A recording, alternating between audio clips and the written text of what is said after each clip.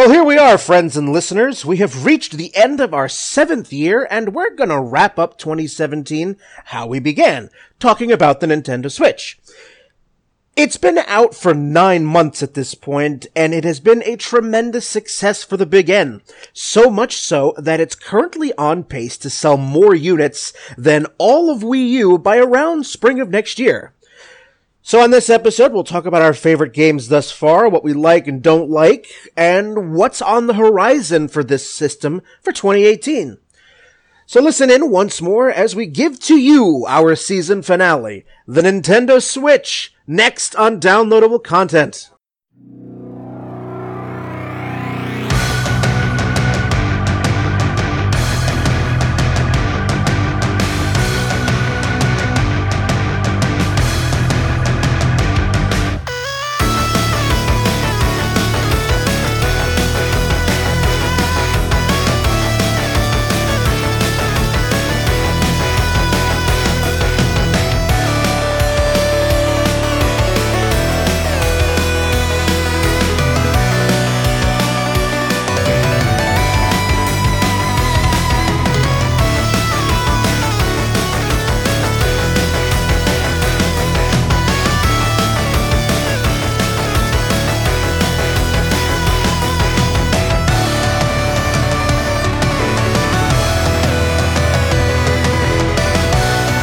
Hello everyone, welcome to Downloadable Content. I am Brian, and with me we have Nick, and Nick.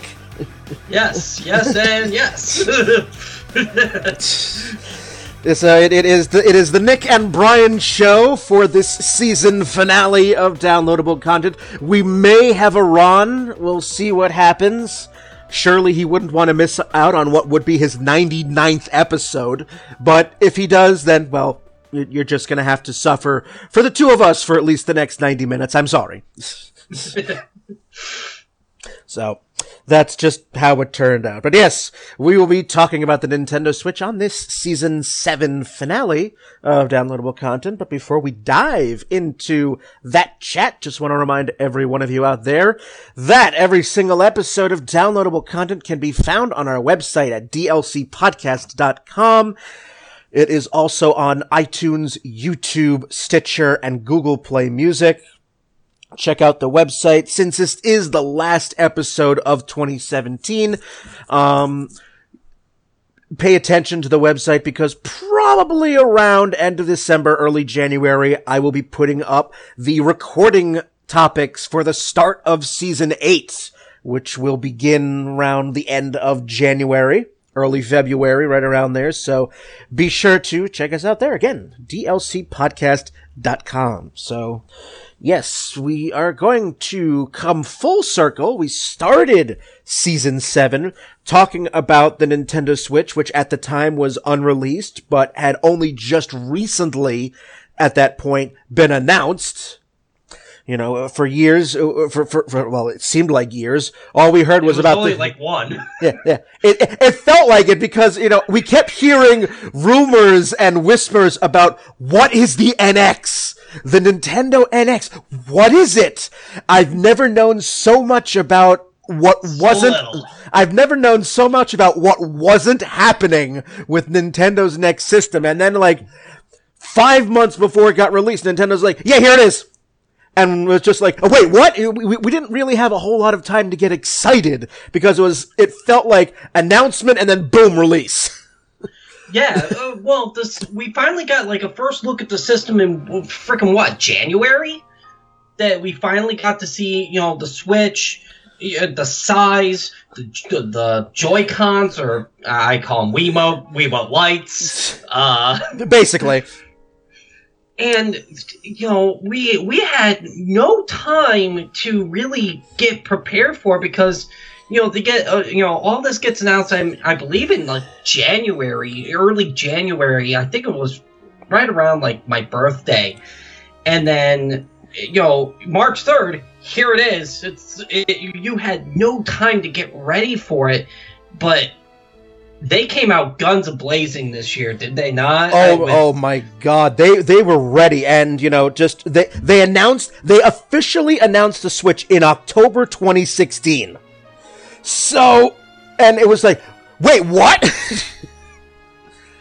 Well, yeah, so January was probably just like all the games developer notes and whatnot. We got the trailer, what eventually became Super Mario Odyssey, Splatoon 2, ARMS, which was what the fuck enhanced, Mario Kart 8 Deluxe, and of course Breath of the Wild, which ended up being, I think, one of the best games this year. I think right up there with PlayerUnknown's Battlegrounds. I think competing for that top spot. Yeah, right now, Breath of the Wild is the Switch's best-selling game at like almost 5 million units, something like that. Yeah, the fact that it's about close to 5 million units against over 7 million Switches. That's incredible. And don't forget, some people bought more than one copy. Yeah, people bought those shiny collector's editions and then proceed to not open them. Yeah, for the first couple of months of the Switch's release, there was a period of time where there were more Breath of the Wilds out there than there were Switches. Yeah. I'm like, wait a minute, how do you have over a 100% attach rate? Yeah, that was very confusing at first. Well, not really confusing. I kind of figured people would do something like that just because collector's editions, and especially with all the hype that Breath of the Wild got leading up to its impending release. I think this is one of the few times where a major delay like this game ended up really helping it in the long run. I do agree, and, because of just the short turnaround time between official announcement and release, we didn't have to suffer through a year plus long cycle of speculation and what ifs. I mean, that's what we opened this season with, the what ifs, but at that point, we'd only known about the system officially for 2 months.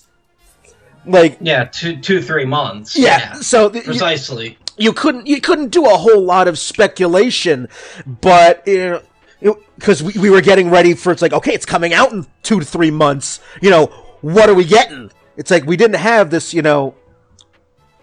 what seemed like an endless cycle of prognosticating with, say, the PS4, the Xbox One. It was like announcement and then boom. Nintendo's been doing a lot of this very fast turnover rate recently, that just this past year alone of, just, okay, here's the trailer and you have at most 6 months to get ready for its impending release.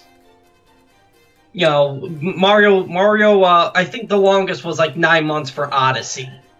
But otherwise, it's like, Splatoon 2's announced, and it comes out in June. You have 5 months to get ready. You have 2 months to get ready for Breath of the Wild. You have a month to get ready for ARMS. You have, Kirby was announced, back in September, I believe, and we have, I think, 6 months before that comes out. So, I mean, it's been very fast turnover rate. You have really no time to get yourself, hype and speculate and all that before it's on your doorstep. Yeah, and I kind of like that because that sort of tells me that development on these titles are most of the way through. Yes, you can definitely see it in the trailers themselves of this looks playable today. And it shows how far along they've really been on this project. Nintendo seems... it seems like they've gone whole hog in making sure that there's any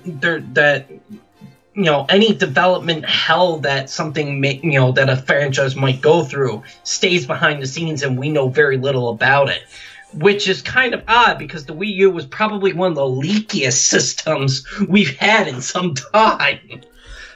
And also, I mean, I think Nintendo is, I would like to think that, but it does appear evident that they've learned at least a little from the mistakes they made on the Wii U, because just the sheer number of or lack of news or releases. Like it felt like the Wii U came out and then there were crickets for years, and then toward the end of its life cycle, Nintendo was just like, "We're sorry. Here's everything."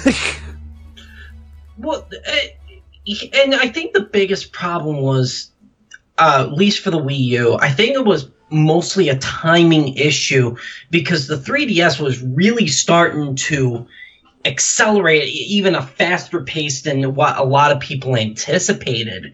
And Nintendo wanted to capitalize on that and capitalize on its portability. And I think a lot of these big name projects ended up going to the 3DS instead of the Wii U. And it was just kind of this case of being so divided over one or the other.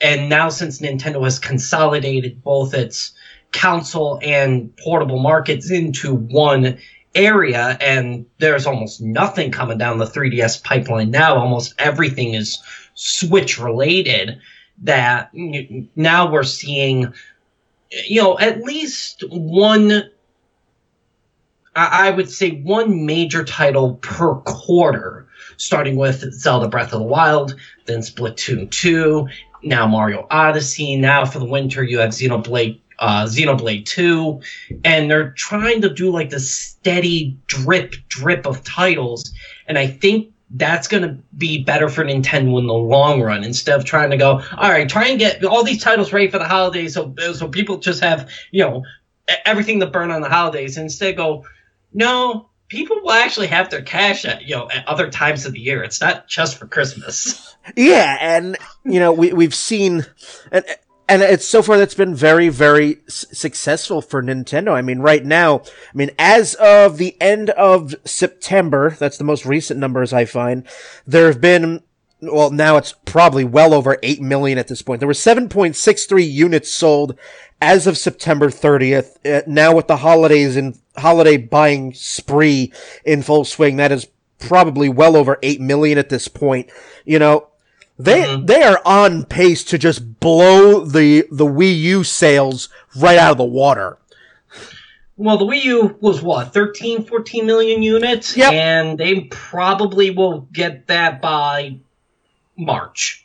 Yeah, it's on pace so that, by around March, definitely spring of next year. So within a year of its release, it'll blow the Wii U out.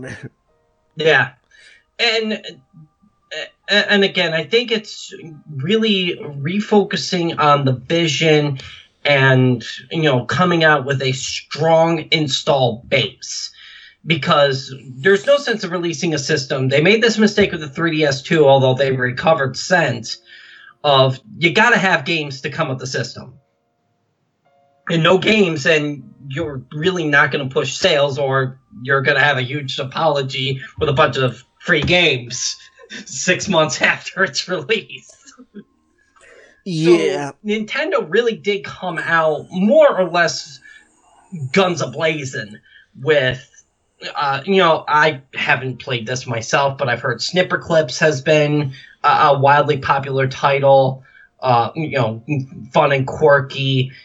I know you really didn't play because you didn't have a Wii U, but Mario Kart 8 Deluxe came out and got a whole new install base for that game. Myself included. I'm still playing it. Right. It's fun to just hop into every now and again. Splatoon 2 has, also a very nice install base, over 3.5 million units, and I think we'll probably make, some smaller esports circles. I think would definitely, I don't know where I was going with that. Definitely be something, especially since Splatoon 2's got like that, team versus team format of you can have your team set and then you can face off against another team of 4. You could just have your friends versus total strangers. And I definitely like trying to show that teamwork, and they have that weird ass mic app, which really, who's going to use that? But Nintendo has really shown like that for the most part. It seems like they've learned their lessons. It definitely does appear to be. I mean, I will say this. I mean, I'm just looking at what the top 5 Nintendo Switch games have been to this point. Breath of the Wild is number 1. Mario Kart 8 Deluxe is number 2. Right. You know, then Splatoon 2, ARMS, and then 1-2 Switch round out the top 5. So, and that's in the sales here, show end of September. So we haven't even gotten the Mario Odyssey numbers yet, and I'm sure that's going to be several million units. I wouldn't be surprised at all if it gets up near Splatoon 2 type numbers. Oh yeah, I mean, I really want Mario Odyssey, and we'll talk about games in a little bit. But right now, I'm in my my wife imposed cutoff. Yeah. April's like, that's it. Basically, because I have a November birthday, my wife and we've been together 13 years, and this is every year. After October 15th, I can no longer buy anything for myself. Otherwise, April. Oh no! Yeah. So I get screwed for these holiday releases because I'm like, I'm looking at what's coming. I'm like, oh, Mario Odyssey, oh, Xenoblade 2. Oh, I want these games, but I can't buy them. April's gonna have no wish list. So, our friend Ben is talking to me about Mario Odyssey, and I'm like, oh, that's nice. I wish I could play it. So, whatever games that, we're talking, Mario Odyssey, which came out recently, Xenoblade Chronicles, Xenoblade 2, which came out this week, as of this recording, all these games that are on my wish list, whatever ones I don't get, then come December 26th, they will be mine. You already have everything just ready to go. You're chomping at the bit. Basically, I'm just like, all right, we'll see what I get if anyone gets me any of the Switch games that are on. But if not, December 26th, I'm buying this one and this one. I'm ready. I mean, yes, I do have other Switch games to keep me company, but, I mean, it's Mario Odyssey, and I really, really enjoyed Xenoblade 1, so I'm actually really excited for Xenoblade 2. But yes, to your point, the steady release of major titles, third-party titles, and indie titles as well, we'll get there, they're really, really helping to maintain a high level of interest. And also, the fact that the Switch is $300, which I think is the cheapest of the three, unless PS4 and Xbox One took a price cut for the holidays. The PS4 Slim is, I think slightly cheaper. Let's have a look here. All right. Because I know they had huge, reductions for the for Black Friday, obviously. Let's have a look. I know the PS4 Pros are still $400 because that's what I've got. But PlayStation. And no, these are the Pros. Come on, where the hell is Slims? Find manual search, go. Yeah. You do that. Yeah, 300. So about the same, more all in. So, but still, the one thing that the Nintendo Switch has that the Xbox and the PS4 just don't have is the portability. And yeah, we can bitch about the low battery life. I know if you're playing Breath of the Wild, you're lucky you can get 2.5 hours out of the portable charge. But the fact that you're able to, to have portable gaming that really you don't get any reduction in graphical quality, in frames per second. It really is one of the most seamless transitions I've ever seen from a video game console that I never thought would have happened in my lifetime. Maybe if we're like 55 and, well past our gaming prime, and we're playing the PS20s and... Uh-huh.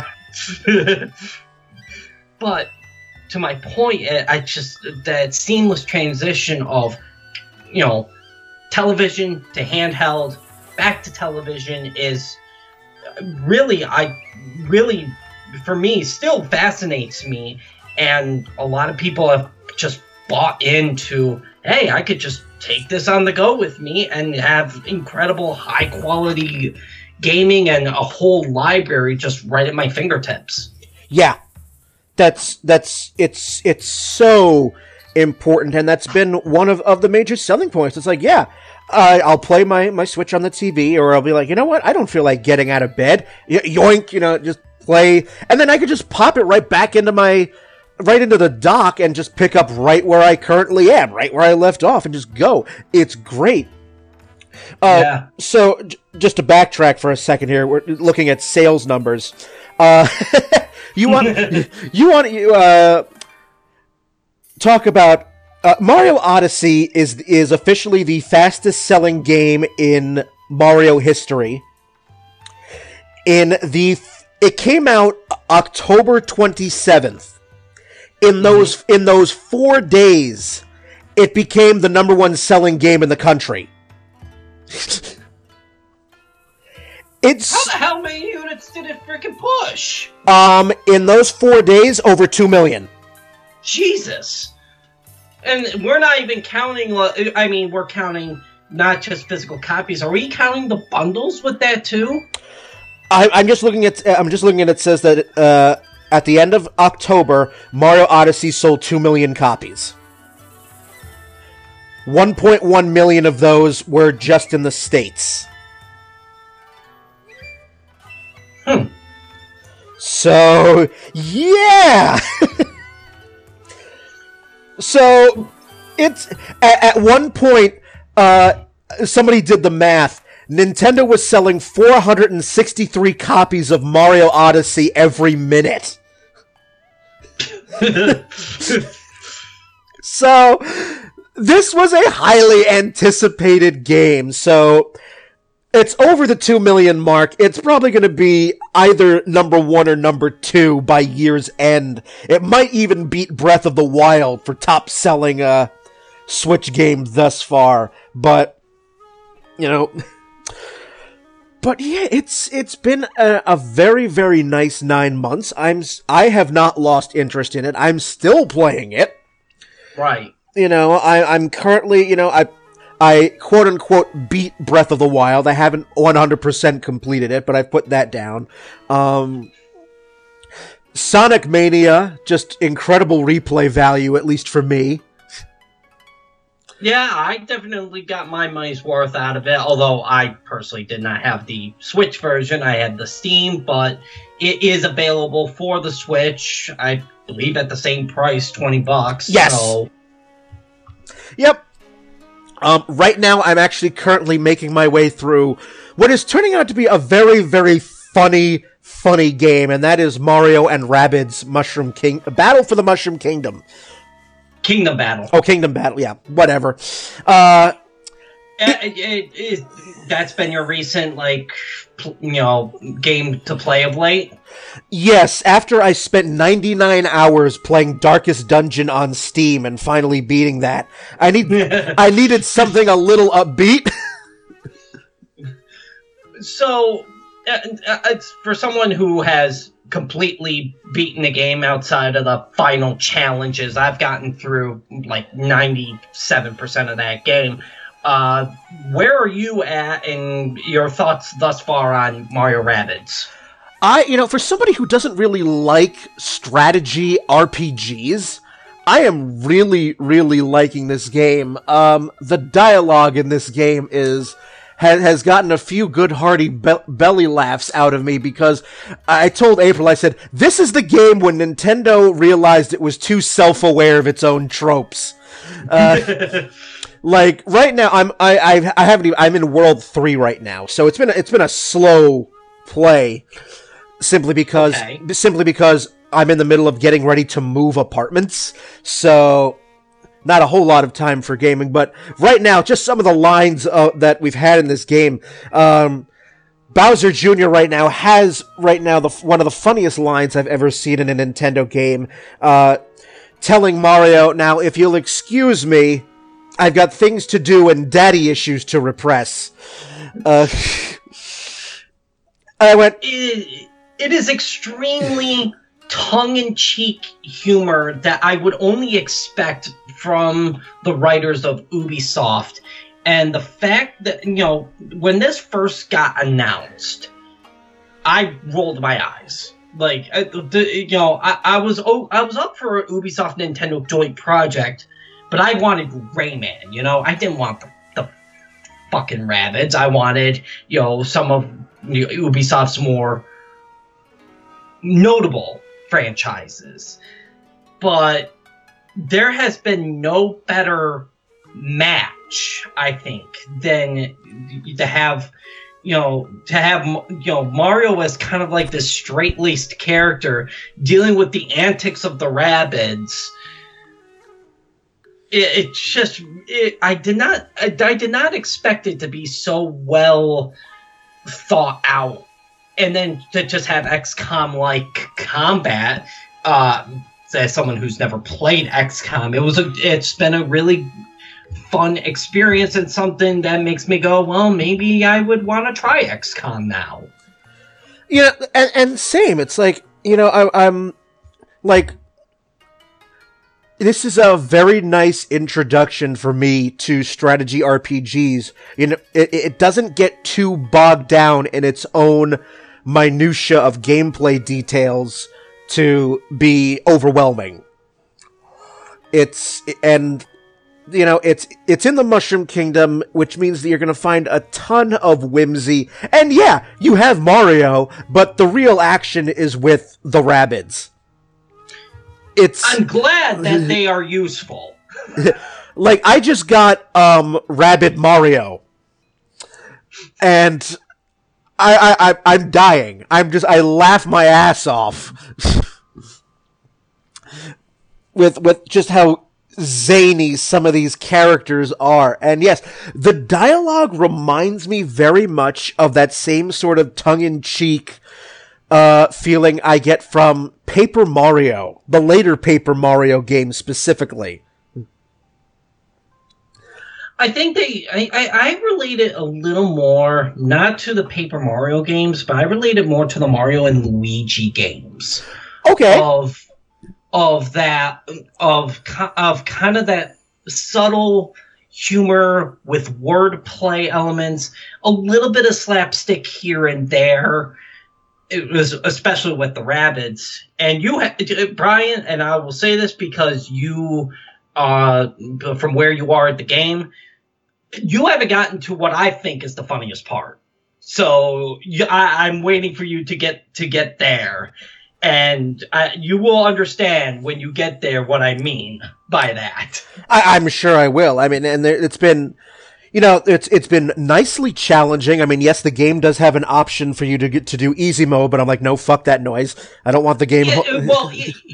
Easy mode only fills up your HP and then fills up like 50% more above your max. It does not change how hard those Rabbids can hit. And agreed, I don't do the easy mode, but that game is definitely not cakewalk. You really do have to kind of think and strategize your way around.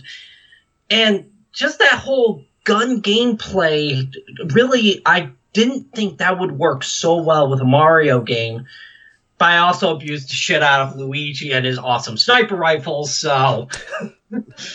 Now, what I'm finding so far in the early going is that I have Rabbid Luigi. I love his vampire ability.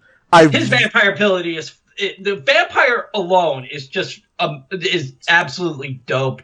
Because it's not just damage; it's a status effect, so everyone can get in on healing.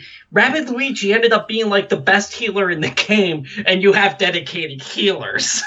Yes, it's like. What? Because for a while I'm just like, okay, I've got Rabbid Peach and regular Peach as well. Because regular Peach can heal an area of effect by the jump. If you jump on somebody. But honestly, I personally think it's not that good. Yeah, I mean, when you first get it, it's very useful. But then later on, it becomes, like when Peach actually becomes a playable character, and you have to use Peach. It's yeah, like for the boss at least just for one battle, but I really find that there's definitely certain different play styles you have with that game, because there's rifle users, there's sniper rifle users, there's shotgun users, some have rocket launchers, some have rubber duck grenades. No, I did not make that up. I'm sure. With sentries and and having all the different kinds of guns and how you can best use your strategies. For me, I kind of just picked the targets apart from afar, really not letting anyone get close. So I really didn't gravitate towards the shotgun users. I liked more my blasters and characters with high mobility. Yes, and but I've seen other people play this game, and they gravitate more towards a ground and pound defensive style that use more point blank range shotguns over, staying far back, and that is nice to see that there's more than one way of tackling your various problems. Yes, and what I have found is that I'm sort of more along the lines of the ground and pound, but it's also situational depending on the battle. Like, I think I speak for maybe everyone who's played this game when to say that the battles in where you have to escort Toad are my least favorite battles, because it's like, oh great, I have to guide this useless character from one end of the board to the other, and oh the enemies, and they keep respawning. Great. So what I like to do for those battles is that Rabbid Peach has the secondary weapon of the RC car. Yeah. So I'm just like, okay, I'm going to put that out, but I'm not going to direct it at anybody. I'm just going to, pick a target far away. Use that as a decoy while I move Toad along the, Yeah, and I've used the RC cars even, as defensive tools. Yes. Of just having another entity on there. What I typically use them for is, there's an ability in the game for people who may not be familiar with XCOM or whatnot, called Overwatch. And this Overwatch type ability, Mario and Rabbids, they call it something else. I think Villain's Sight is, as soon as you move, they're going to take shots at you. And you can soak a lot of damage that way, and it can, hit you with status effects. It may prevent you from moving, may prevent you from firing, may prevent you from doing anything, using your special abilities. So I use those sentries, those RC cars, to kind of, trigger those effects before I move my characters. Just as kind of, to kind of pop the effects, so to speak. Yes. That's it. It's basically a very good use of that. Or if I can't use one of those abilities because it's in a cooldown period, it's like, okay, which of my characters has the most HP? Go. You're going to eat up all of this damage. Right. So yes, there are a multitude of play styles and approaches to this game. It's just a situational thing. And, I think the skill trees are great.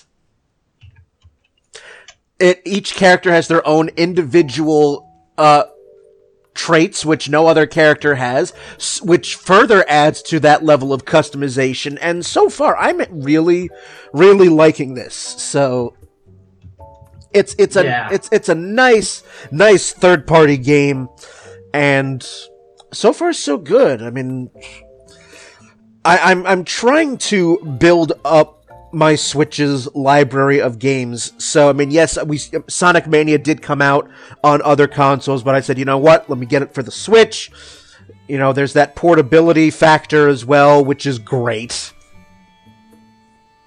What I ended up getting as far as indie titles are concerned is something called Golf Story, which is... I've heard of that game. It's very silly, but it plays very much like the old Mario Golf games. So, and I was itching to just play a Mario Golf title because yes, we know.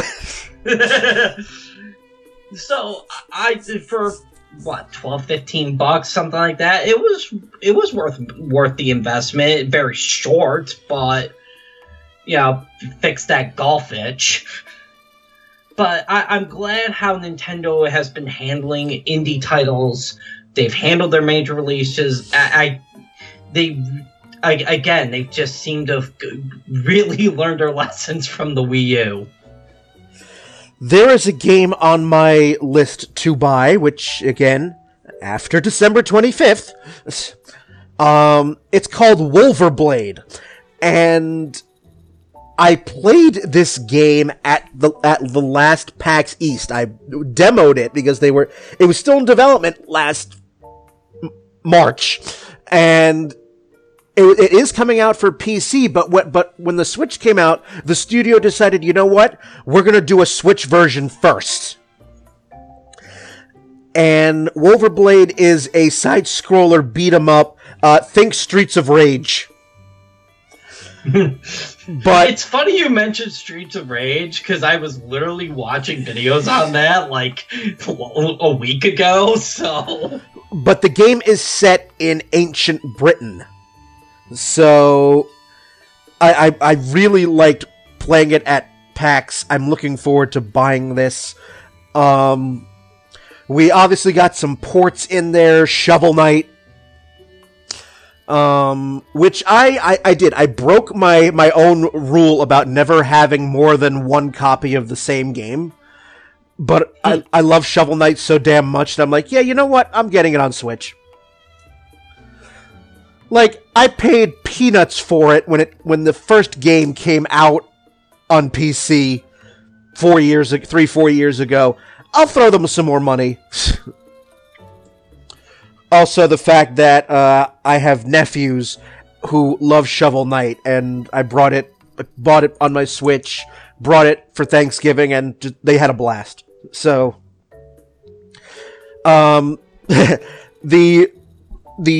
remake, the port, I should say, of Skyrim, which I'm guessing, how many of you out there have like 5 or 6 versions of this game now? It seems like.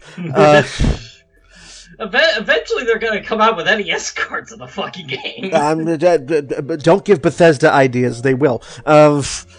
And also Resident Evil Revelations 1 and 2, which apparently is getting good reviews.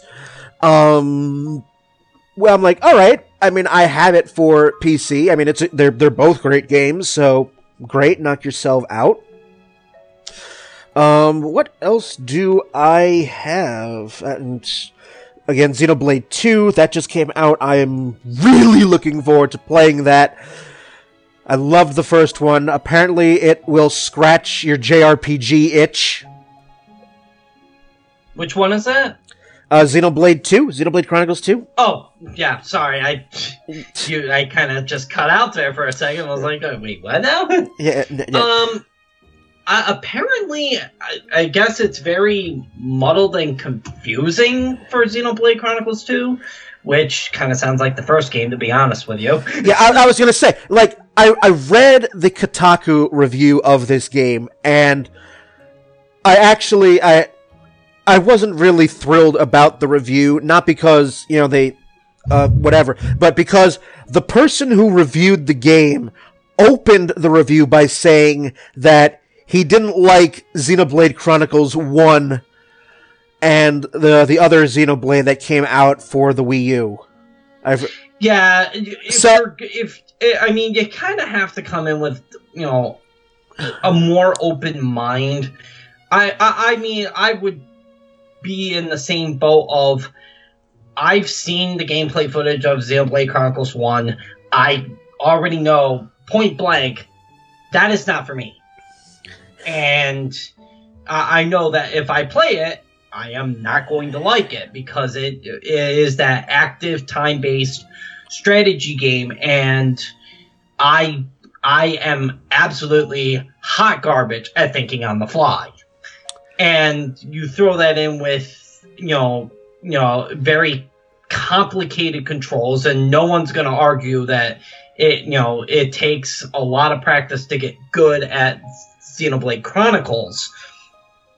So to check it and to open with your review with that, I kind of disagree with that. You could still have your problems with the game, and certainly, you know, if you go, for example, on Metacritic, it definitely does not have the greatest scores in the world, and there's definitely a lot of mixed reviews. But at the same time, you're taking the good with the bad. Like any game. And, you know, if somebody says that a Xeno game is confusing, I'm just like, welcome to the Xeno series! I'm like, that's right, you've played all of Xenosaga, and you just went, are you play this again, but I don't have 100 hours. You know, when you say that, this game is, Xenoblade Chronicles 2 is confusing, I'm like, are you new? Have you not played literally any other game that has the Xeno prefix in the title? Confusing is its trademark.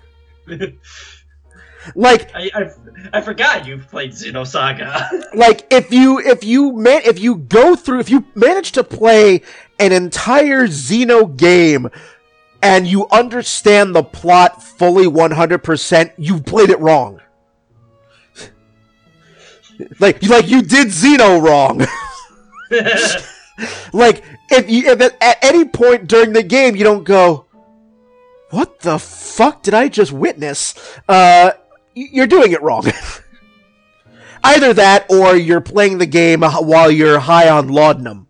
That's the only other thing I can say. So by calling a Xenoblade game confusing, I'm just like, well, good for you! Welcome to the franchise! So, I'm really looking forward to playing it. That is definitely on my buy if I don't get it. Also, a game that it's been out, I just haven't picked it up, is Splatoon 2. Now, Nick, I know you've played that. Yeah, it's quite a bit of it. It's very much like the first game. But, Brian, imagine, 4v4 squads, but your main objective is not to eliminate the enemy team. That the objective is to cover as much turf in your color as possible in a 3-minute time limit. It's such a quirky take on a shooter that it really is quite enjoyable of just seeing some of the ridiculousness that can come out of it. Like, oh, look, you have an umbrella that shoots ink. But it also is a protective barrier. Now, granted, because of my crazy hectic schedule, I have not played this nearly as much as I would like. I think I'm still only at level 8. Some people are at, level fucking 40. But I will say I enjoyed my time with Splatoon 2. It's just, I know I'm going to be an eternal scrub. So it goes. I mean, there's games that I really want to play, and I will eventually get. I mean, ARMS. I don't know if I'm going to pick up the 8th incarnation of Street Fighter 2. As someone who is not a big fighting game person, I understand the appeal of Street Fighter 2 because of how iconic it is and really brought fighting games to the forefront. But let the thing die! Let it die its sweet death! For fuck's sake! It's like seeing like an 80-year-old horse and it's still trying to walk. It's just...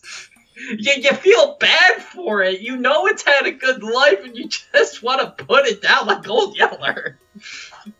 Because you know it's the best thing for it. Well.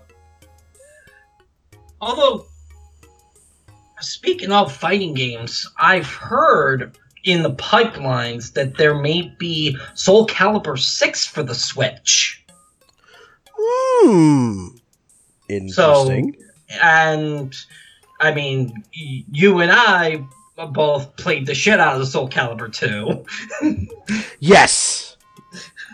So... I mean, I still have it. So, it's one of those interesting notes of, keep that in mind. That's a maybe. I still have my copy of Soul Calibur 2, and that ain't going anywhere. Didn't they try to re-release Soul Calibur 2 for, like, some of the systems, and it just wasn't the same because I don't think you had the exclusive characters? I honestly don't know. Something along those lines. I don't quite remember that. But anyway, yeah, Street Fighter 2 on Switch, it's... I had that moment of, why? Just why? Like, just... I don't know. Yeah. Alrighty, so I think this is a good place to cut to break. And on our second half, we will talk about what is on the horizon for the Switch for 2018. We will talk about what downloadable content has planned for 2018 as well, once we've wrapped up the Nintendo chat. But in the meantime, you have some music. I will play a few rounds online of Mario Kart 8 and get my ass handed to me. It'll be good. It'll be good. You are listening to the Season 7 finale of Downloadable Content with Nick and I. We'll be back.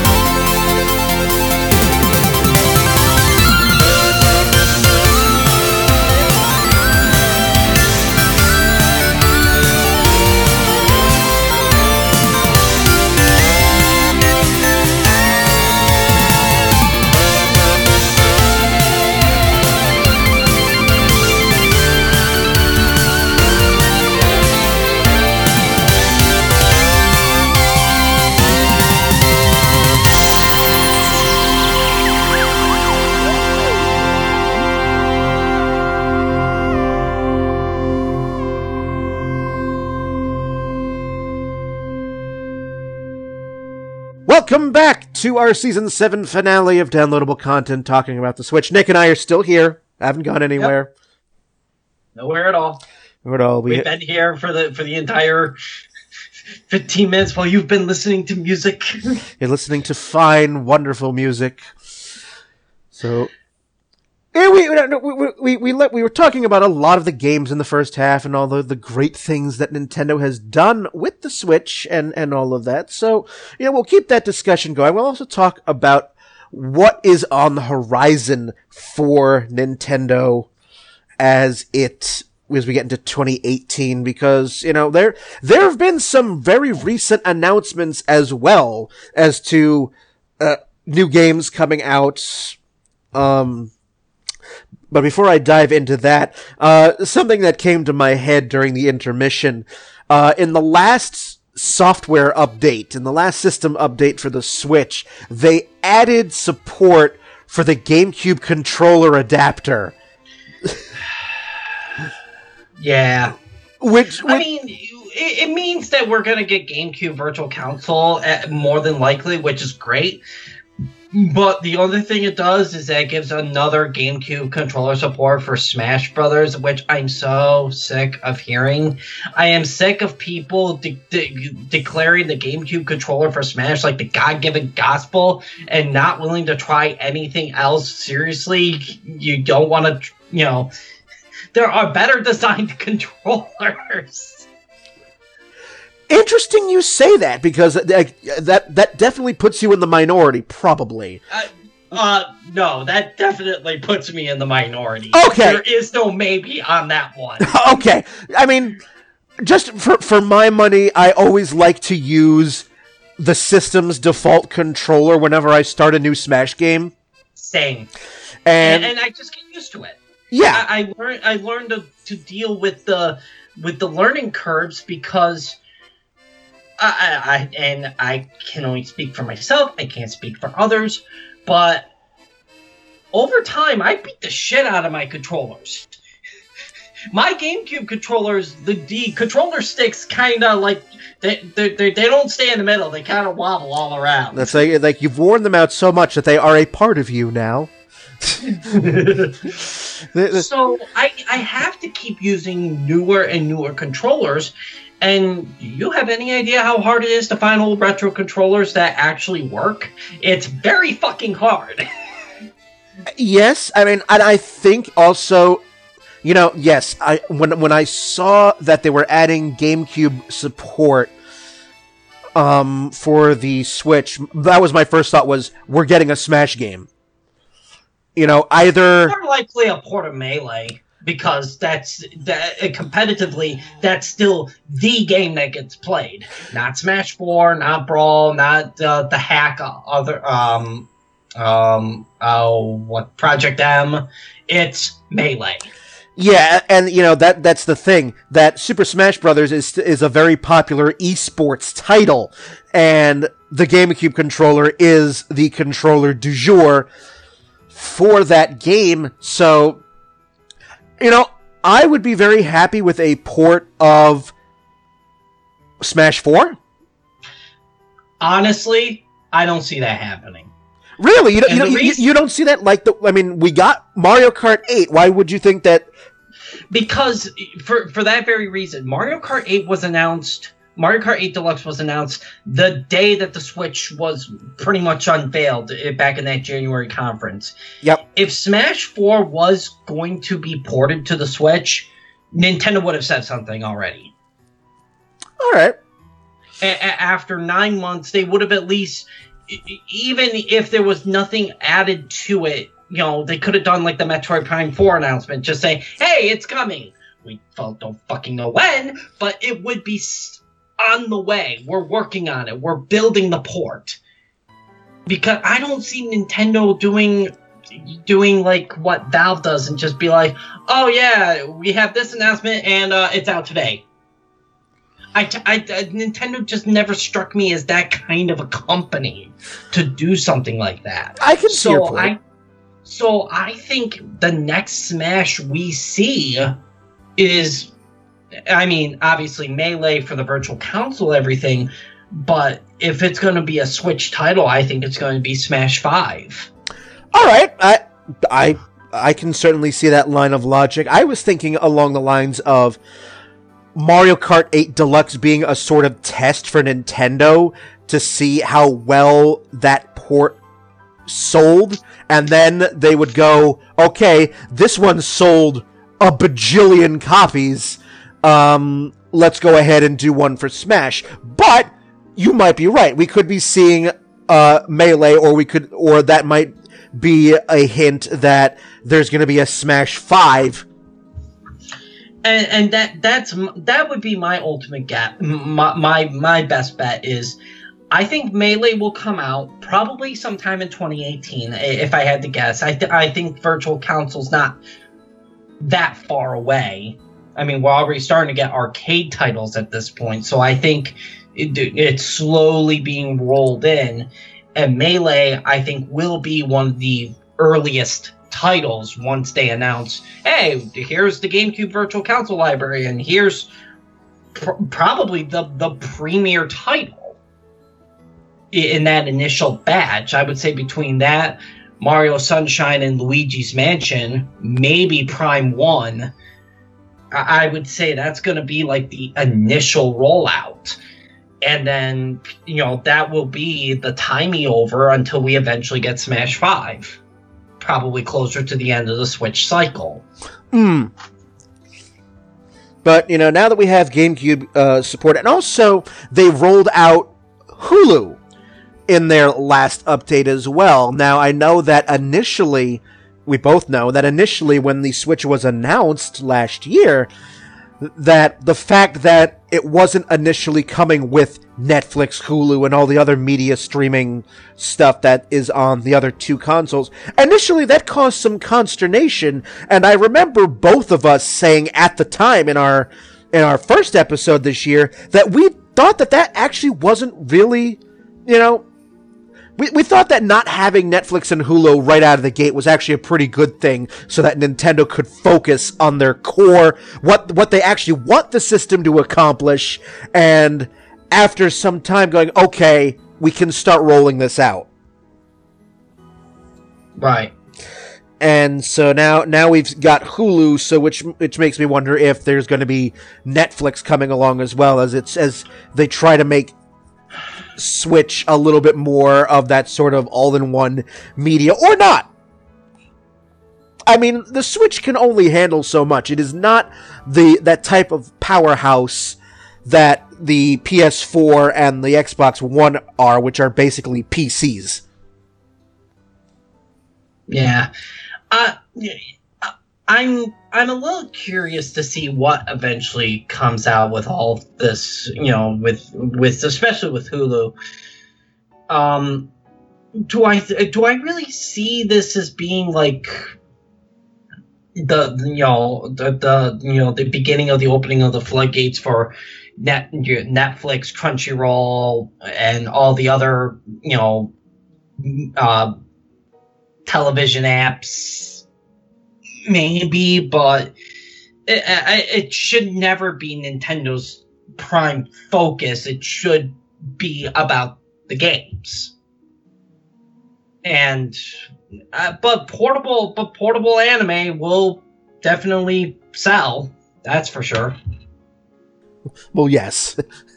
I mean, I'm not a big anime fan, but yeah, I mean, there are definitely markets for those. I just don't know if the Switch will be, fully capable of that, but, I didn't buy a Switch because I wanted to watch Netflix or Hulu on it, so. Yeah. I mean, if I want to do that, I still have my PS3 for that. Right. So, alright, moving ahead to 2018. Now, this is the fun part. This is where we get to play prognosticator. We get to be every single sports talk show host and guess what Nintendo is going to do for 2018. We have some announcements already. Mm-hmm. We have, starting right off the bat, Kirby Star Allies. Yep, that looks. I mean, I kind of called that when it was announced, like, because it was announced at E3, and I kind of figured like we were just about due for a Kirby title, and I was glad to be correct. And it just looks like it's gonna be an absolute blast to play. I imagine it's gonna be. I think they said spring 2018, so I would say March or April is when we're gonna expect to see this, and that will be where all my spare time goes. Oh yes, you and Kirby are like best bros. It's a... There's a few game series that I know it's just like I will continue to buy these titles and know that I will enjoy them. Mario is one, Kirby is another. Of just I rarely get a bad title out of Kirby. I think the only one where I kind of was very mad about was Canvas Curse and those type of Kirby games. Yeah, for you, the Kirby is definitely one of those franchises that's just like, yep, I'm buying it. Well, that and they showed the return of the cleaning power-up from Kirby's Dream Land 3, which I thought was a very underrated power. Good to see that come back. And Yo-Yo, which was one of my favorites in Superstar, so I'm glad that's coming back. And then there's Power Fusion, which is also a really... it's something we haven't seen since Squeak Squad and Crystal Shards, so interesting to see how Nintendo will take that direction. Yeah, I haven't played a main Kirby title since what the hell, Epic Yarn, and and just that game reduced me to just a whimpering pile of cute because of just how adorable Epic Yarn is. It's like watching a puppy. I saw a announcement for Shin Megami Tensei 5.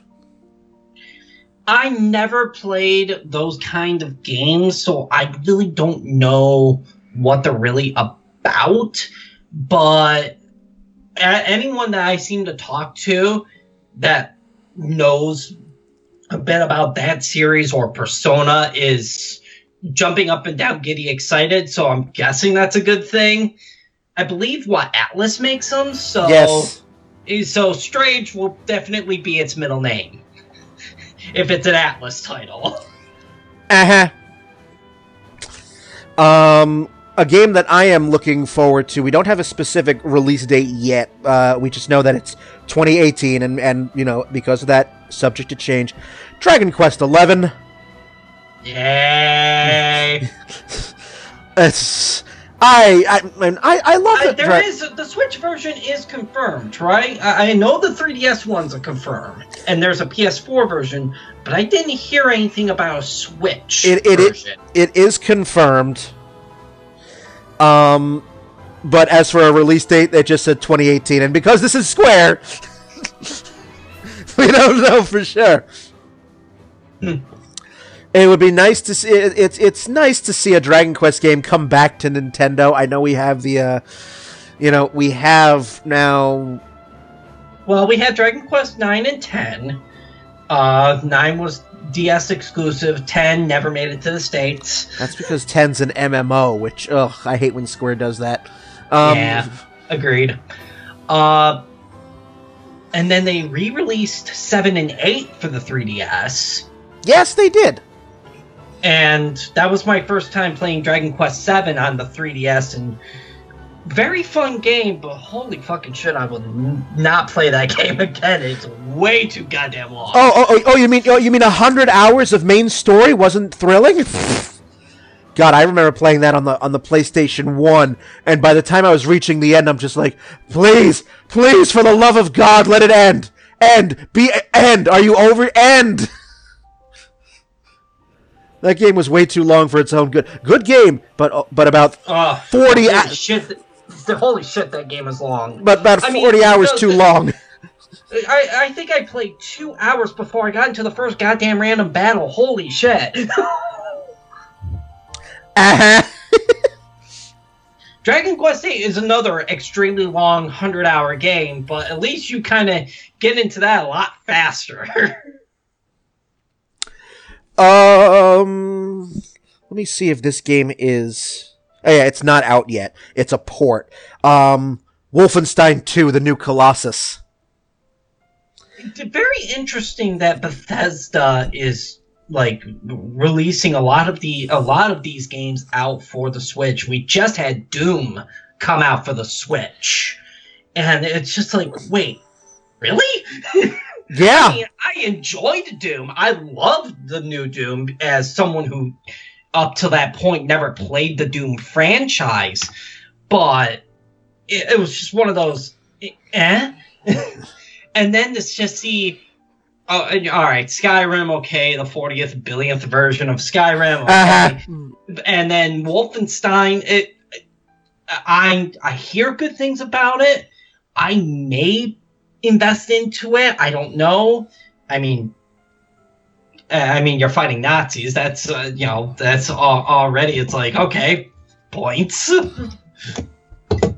Yeah, and I okay. Just as an aside, the ad campaign for Wolfenstein 2: The New Colossus, they gave no fucks, and and you know the whining crybaby alt-right who are just like, hey, no, and I'm like, dude, have you never played a Wolfenstein game? That's A. Like, seriously, Wolfenstein's been around since the early 90s. That's its basis. Yeah, that's, you know, and I'm even gonna go back further before you continue with B. You said Wolfenstein, I'm gonna let you in on a little secret. The first Wolfenstein game came out in 1981. Oh. Well, today I learned. Originally, it was Castle Wolfenstein, released in 1981 for the Apple II. Man. Yeah. Have you ever played those Apple IIs? Those were something else. So for the entire existence of this franchise, it has always been kill Nazis. Always! And here's the thing. You know, it's like that one comedian has said. I can't remember the comedian, and maybe add that in post or something. But you know, the good thing about a Nazi joke is you can make Nazi jokes, and if anyone gets offended by a Nazi joke, guess what? Hey, thank you for identifying yourself. Punch. But yeah, the fact that people, you know, offended by the Wolfenstein 2 trailers and commercials, then Bethesda doubled down on it. Well, yeah. Because Bethesda actually has common sense. So, this series, which has been in existence now for 36 years, that has been their entire premise, and, you know, so, okay, I deviated. What was B? No, I already said B. Okay. Do you have a C? No. Okay. So, and just interesting to see, you know, to branch off of that, third parties getting in on the Switch action. Ubisoft, Bethesda. Yeah, I think Ubisoft is putting Steep on the Switch, which also looked interesting. Yeah, EA with the FIFA games. Oh, well, that you could count the seconds until EA got on that gravy train. I've heard 2K, Rockstar, they just re-released LA Noire on the Switch. Yes. We are getting... I've heard some whispers about a new Fire Emblem. Well, there's Fire Emblem Warriors out now, which is very much like Dynasty Warriors meets Fire Emblem. Kind of like Hyrule Warriors. Okay. For some reason, I thought I heard some whispers about a brand new Fire Emblem game coming out. I would say if we don't get, you know, the next Nintendo Direct, which I think is set for later this December or next year, early next year, if we don't start seeing trailers for it, I will be very, very surprised. I think we're going to get one sooner than later. More whispers about a core Pokemon game for the Switch. In the no surprises category, they will, obviously gotta let Sun and Moon run its course, but I would say 2019, 2020, definitely realistic goals. Let's see. Soul Calibur 6 is a question. That would be fun. I mean, that's the rumors and whispers. I honestly don't know. Because we don't even know if Soul Calibur 6 is a thing yet. But, you listen to every rumor mill, it's like, yeah, it's definitely a thing. Namco's been working on it for a while. And it's like, yeah, but 4 and 5 weren't really that great. So what are they going to do with 6 that will, kind of bring it back to the glory days? No idea. No idea. No idea. Who knows? And obviously, Nintendo's going to, have a presence at E3 in some respects. Well, they usually have like a couple core games and then just their conference not conference. Metroid Prime 4, obviously. That was one of those. Yeah, kind of figured it was going to be on the way. We don't know anything else about it. We just know it exists. Yeah, it's one of those. It's like, yeah, it's a thing, right? Right, guys? That's all we get, a teaser image. That's it. Yep, it's just like poke. Let's see. I just had it. Oh yeah, I've been seeing more and more about this Project Octopath. So you actually have not played the Bravely Default series, have you? Have you not? I have not. Okay. So it's made by that development team, and supposedly it is a Bravely Default style RPG or JRPG with kind of a like a reserve point action system, very much like Bravely Default, but it has kind of like 8 different storylines, kind of very much like Seiken Densetsu 3 for the Super Nintendo, where you could kind of pick your own character and, they each have their own story. They may mix around with other characters at some point. And each one has a unique, like, action. Like, one can challenge to duels. The other can be, like, an escort, quote-unquote. And that's really all I know about it. I did not try the demo, but that seems to be like Square's next big retro JRPG project. So it would be interesting to see. I'm big on multiple storyline games, especially if it's going to take like 40 hours to get through one storyline. I'm not going to play the game 8 times to see all 8 different paths and how they intersect, or God forbid if there's like a 9th true ending path, it'll be like, shoot me now. But if it's 10, 15 hours of story, okay, you might have my interest. It depends on a lot of different factors, but we'll see. Yeah, well, I mean, I kind of agree. I'm not really a big fan of games that you're forced to replay it over and over and over again to get the full experience or the true.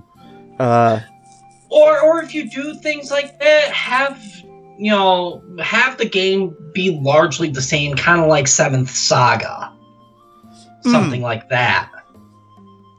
That is true. Yeah.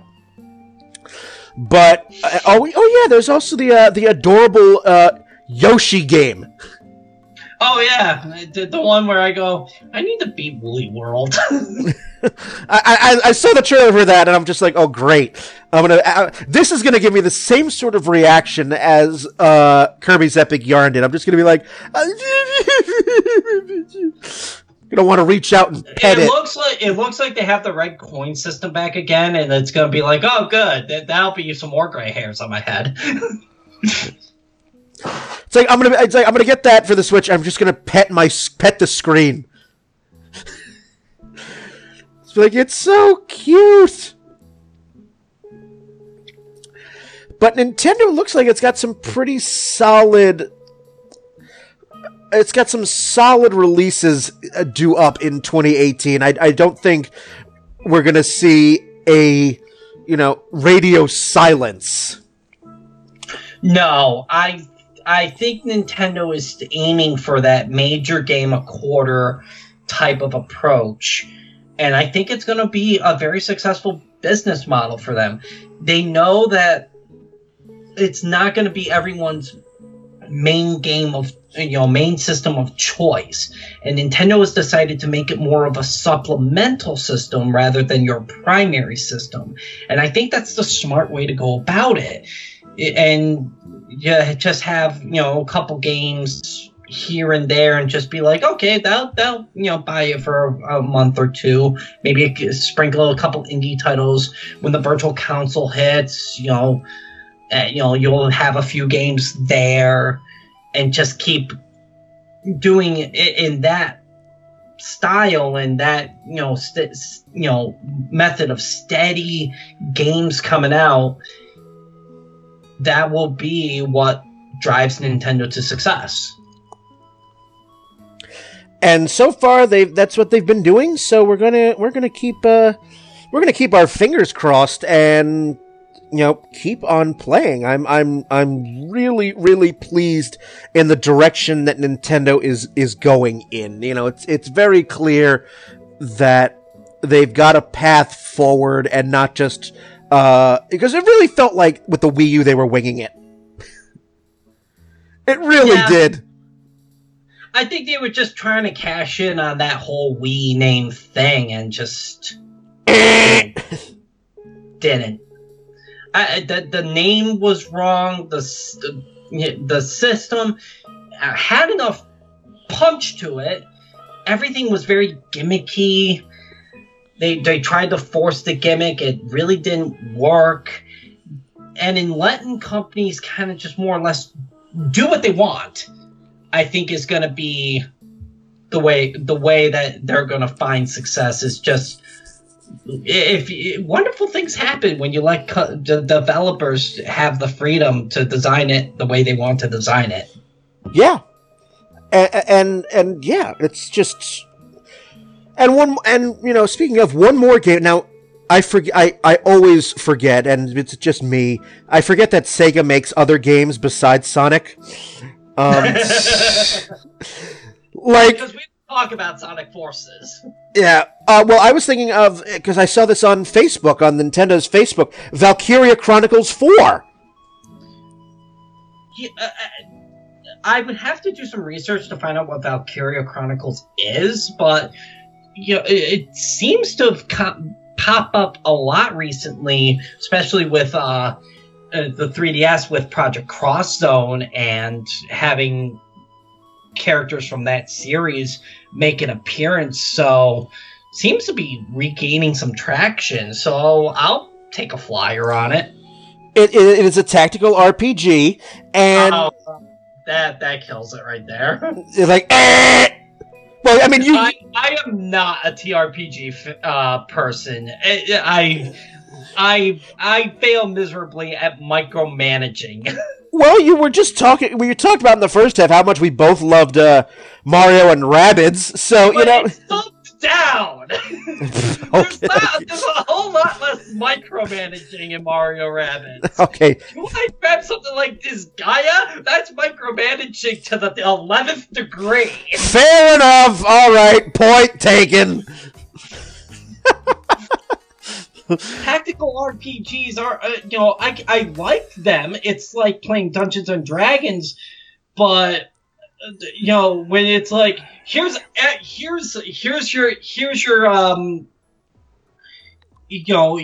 everything that you and your characters can do in the game, and they hand you a 600-page novel, and you're like, All right. Okay. I get it. So, but yeah, so it's like, yeah, I'm looking at the releases for 2018. Oh, that's right. Sega makes other games. All right. Well, Sega also had that, Puyo Puyo Tetris. Yes! I was like, okay, I forget that's also a thing. It's like, oh yeah, Sega does make other games. Oopsie! So, yes, Nintendo, I'm very confident, and Nick as well, very confident about what Nintendo's got in store for 2018. It looks like there's going to be something for everybody. Oh yeah, they make Yakuza as well. Yeah. I should get out more, really. It's really, it's just like, I know I'm a Nintendo fanboy, but this is embarrassing. It's been playing too much Sonic Mania, but all right. So the last thing we will talk about on our season finale is what is in store for downloadable content for 2018. As we we've been spoilers, more podcasts. Shut up, Nick. They don't know that.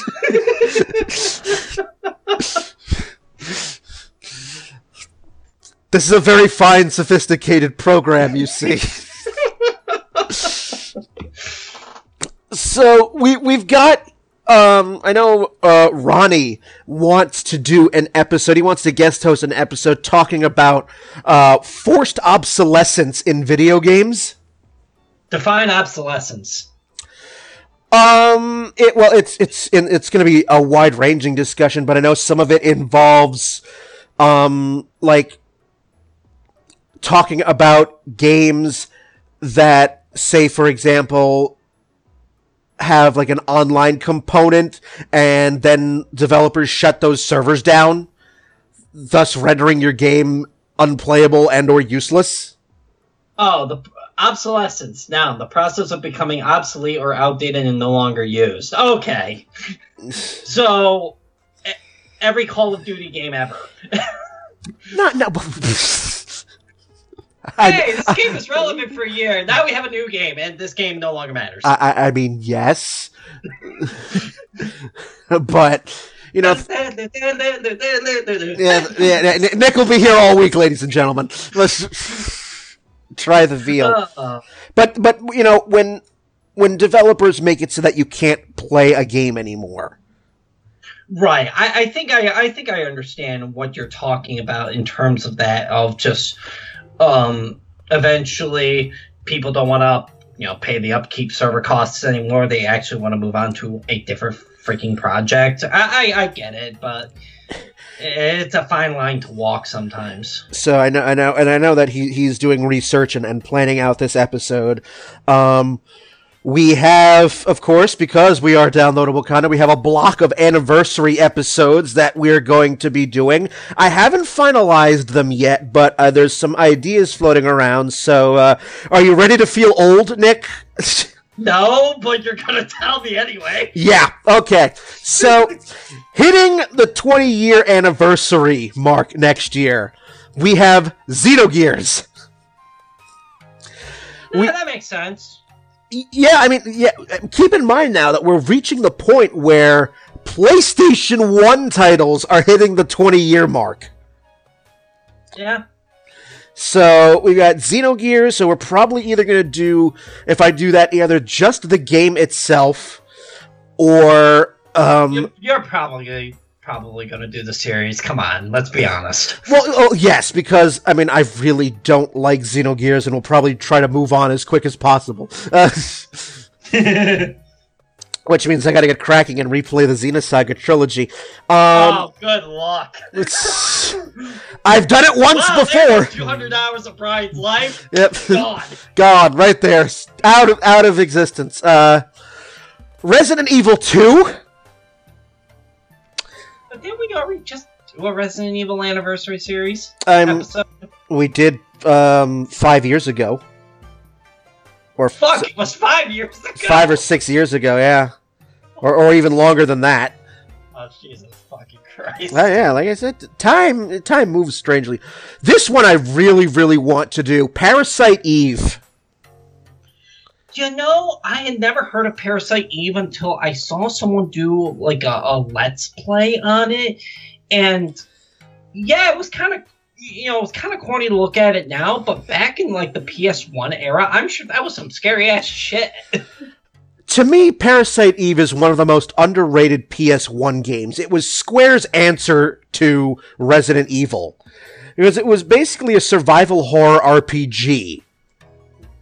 Yeah.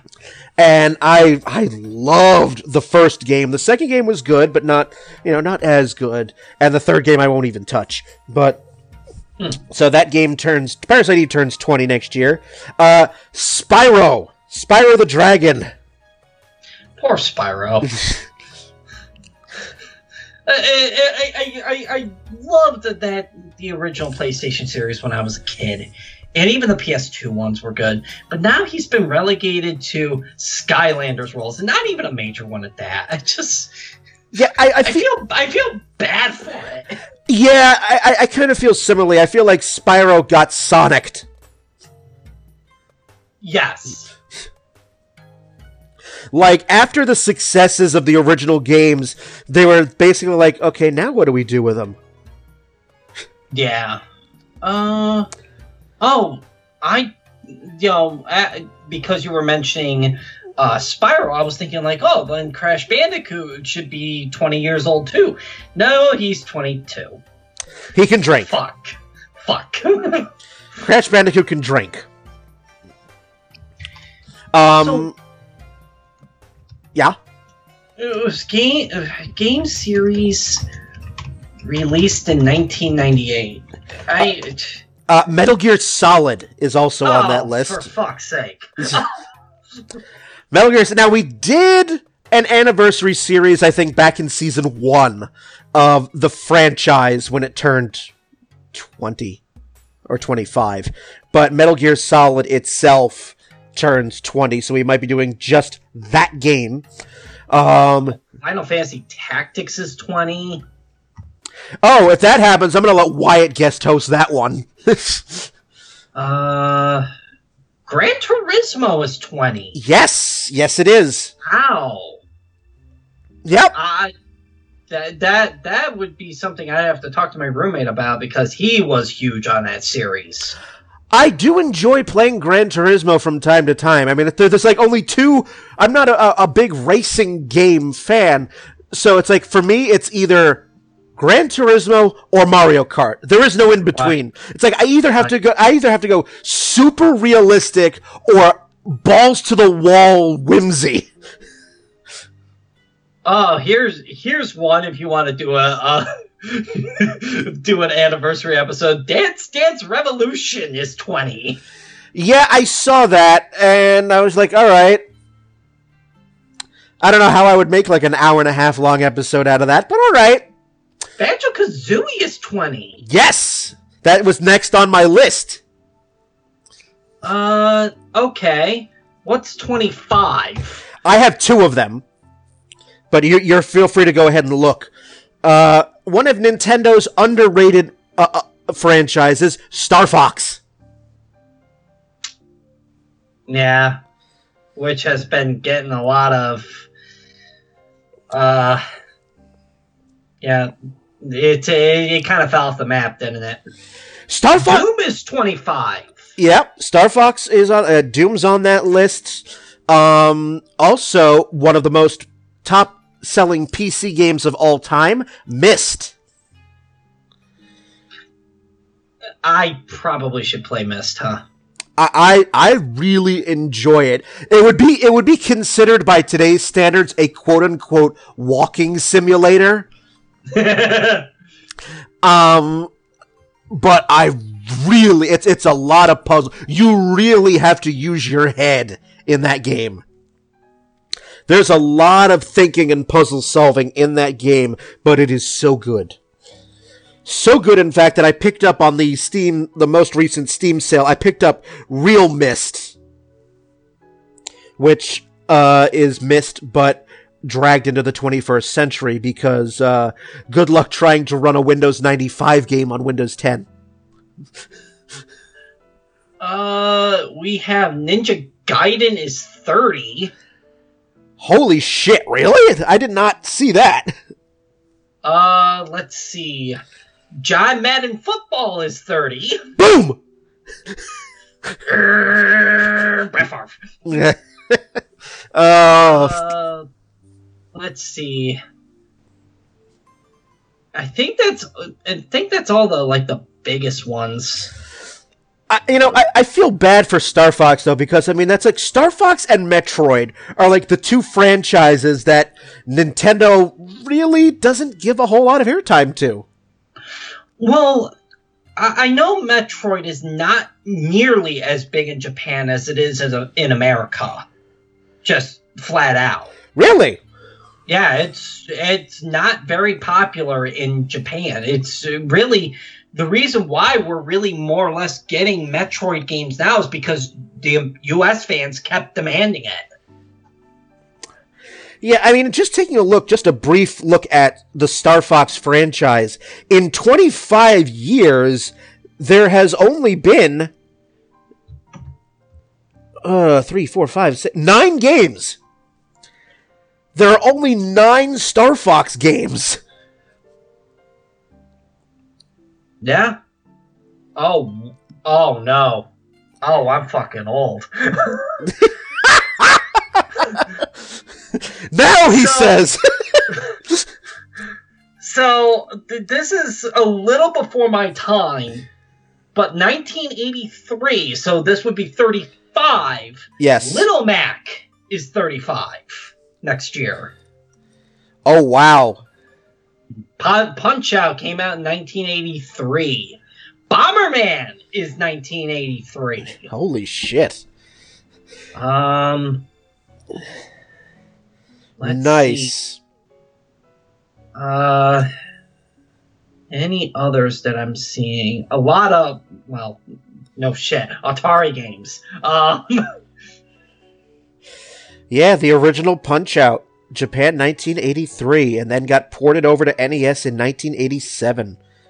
Nice. So what's 2003 then? So what's 15? Now we're getting now I'm interested. Now 2003, that puts you into PS2 territory, or yeah, maybe even early PS3. No, I don't think so. No. A lot of sequels. Yep. Oh no! We're very much into PS2 territory. PS3 didn't come out until 2006. That's a little early for PS3. No, there we go. So yeah, we've got some anniversary episodes in store. Again, I haven't finalized anything yet. Beautiful Joe is 15. I've never played Beautiful Joe. That was a fun, quirky platformer beat 'em up. Clover Studios did a lot of really neat shit. Too bad Capcom shut them down. Call of Duty is 15. How that series has remained relevant. It's basically... Beyond Good and Evil is 15. Aw, baby games. How cute. The Mario and Luigi series is 15. That's so precious. So yeah, we've got some anniversary titles on the slate. There are a couple of newsworthy items. I know that I've been entertaining the idea of doing an episode based just talking about the game Undertale. Now, well, I won't be involved in that. So for good or bad. So yeah. you're going to be talking quite a bit of both. I won't be shocked if that ends up being another 3-hour podcast for you. Yeah. I apologize in advance. We'll see. Again, nothing is decided, and it will be decided again probably late December, early January, when I put up the first batch of recordings for 2018. So, if any of you out there have any ideas, anything you want us to talk about, though, you can let us know. So, we've done fan-suggested episodes, so please feel free to drop us a line. What do you want us to yak about? And hell, maybe even come on. We are always open to anyone and everyone who wants to come on and join us on an episode. So, you sound like a bar, Brian. Come on in. Everyone's invited. Well, I mean, I can't. I mean, yes. Come on in, relax, make yourself at home. Here, have a gin. But, just since we're winding this down now, I mean, let us know. DLCpodcast.com. Click the feedback button. Let us know. Give us some ideas. Agree, disagree, add to a discussion. There's definitely going to be the 3 free play episodes for next year. Those are always great. I love doing those. So that just begs my next question. When are we just going to completely do that live and unscripted? I'm think that when I move into my new apartment at the end of this month, I am seriously thinking about, and it's an idea that I've had in my head for some time, seeing if I am able to do for the free play episodes just completely live, and whatever happens. Well, because a lot happens when we're between sessions of just the craziest bullshit happens. It does, and to experience our zany live without edits, without fixing this in post. Yeah, there is no we'll fix this in post. It's what you hear is what you get. So I'm gonna see if we can make that a reality for season 8. Again on the free play episodes at least, and see where we go from there. Don't know how yet I'll pull it off, but if any of you have ideas on how we can actually do that, let us know. Again, every single episode of downloadable content is on our website. It's also on iTunes, YouTube, Stitcher, Google Play Music. They're not going anywhere. Are you going to do SoundCloud next? Is that the next target, Brian? I did look, and actually, if I were to do that, I would actually have to pay money for that. Oh, well, okay. And suddenly we just see that flying off the roof. Yeah, before season 7, I looked into putting downloadable content on SoundCloud, but for episodes that are this length, we're looking at now an hour and a half, 2-hour long episodes, they want money, and I'm like, well, no, toodaloo. So, yeah, it's been a great year for downloadable content all around. Nick, you were on quite a lot of episodes this year. What did I stand at? I didn't think I was on that much. Let's see. You started this year. I know I did the Switch episode with you guys. I did E3. Obviously, I did this one. What the fuck else did I do? This is your 7th episode for this year. Doesn't feel like it. Yeah, you were on 7. You did the season opener. You did the vaporware episode. Oh yes, I do remember that. You and I did the Kirby 25th anniversary, and the Mario Kart 25th anniversary. You were on the second Switch episode. You had a second Switch episode? This one, duh. No, this is the third. Wait, what? Yeah. All right. Lay off the booze, Nick! I haven't been drinking. That's the sad part. We started this year with the Switch before it was released. Then we did afterward, right? Then we did one that was our first impressions on the Switch, and now this one. Do try and keep up. Oh my god! I know it's only been like a year, but it feels like it's been like 7. Well, that has 2017 in a nutshell. Well, that's the Trump administration for you. We're all experiencing that. 1 year is equal to 25 in Trump time. I get it. Holy shit. This has been a really long year for yours truly. Yeah, so you are going to end this year having been on 34 total episodes out of 141. That's still a mere fraction compared to Ron. Well, yeah, you're going to end, what did I say, 34? 35. You're going to end with 35. Yeah, but that puts you in second place to Ron's 98. I mean, I got a lot of catching up to do. Yeah, he's going to have to go on sabbatical for years if you ever help to catch up. Well, because I was on sabbatical for years. Come on. Yes, but you are in second with 35 out of 141 total episodes. So thank you actually very much for being on these episodes. I mean, you're a very, very good panelist. It's always a ton of fun. I try my best, and because I went through, for people who may not know me that well, I went through a major, depressive episode. Really was losing my way in life, didn't want to do anything, didn't even want to game. And it was really just kind of a bad time. And as I was starting to recover and starting to learn more about myself and kind of get out of this funk more or less,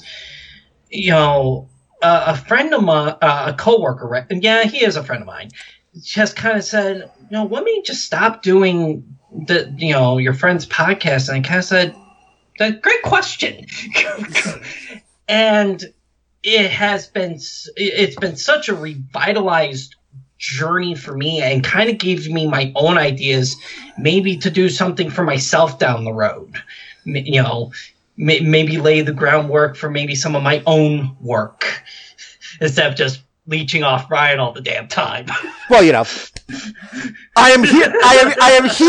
I am here to be leeched off of. So that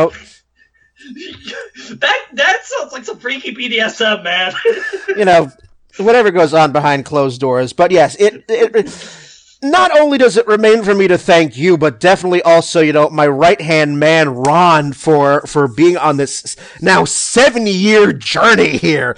I just started this as just some way to talk to my friends about video games and the video game industry because it's a ton of fun. I love doing it, and I still love doing it. And now this idea has morphed into 141 episodes and 7 years.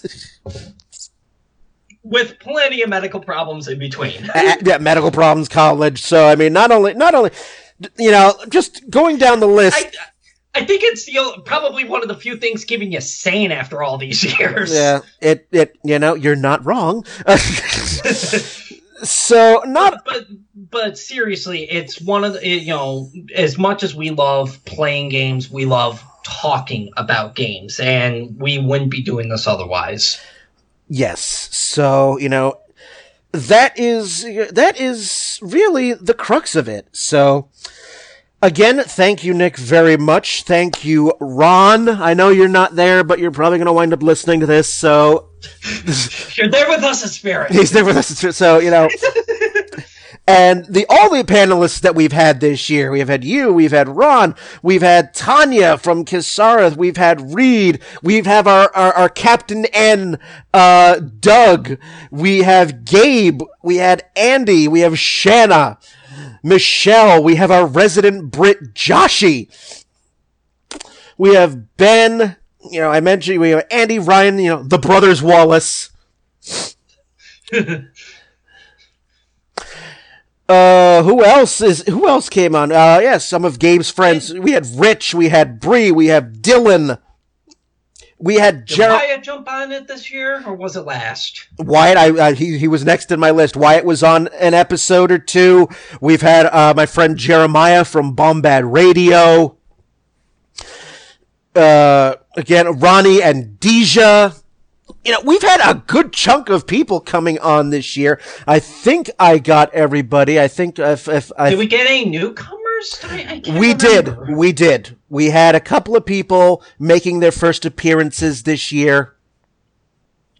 Which brings your total panel count to some ridiculously high number, something like 30 some odd people.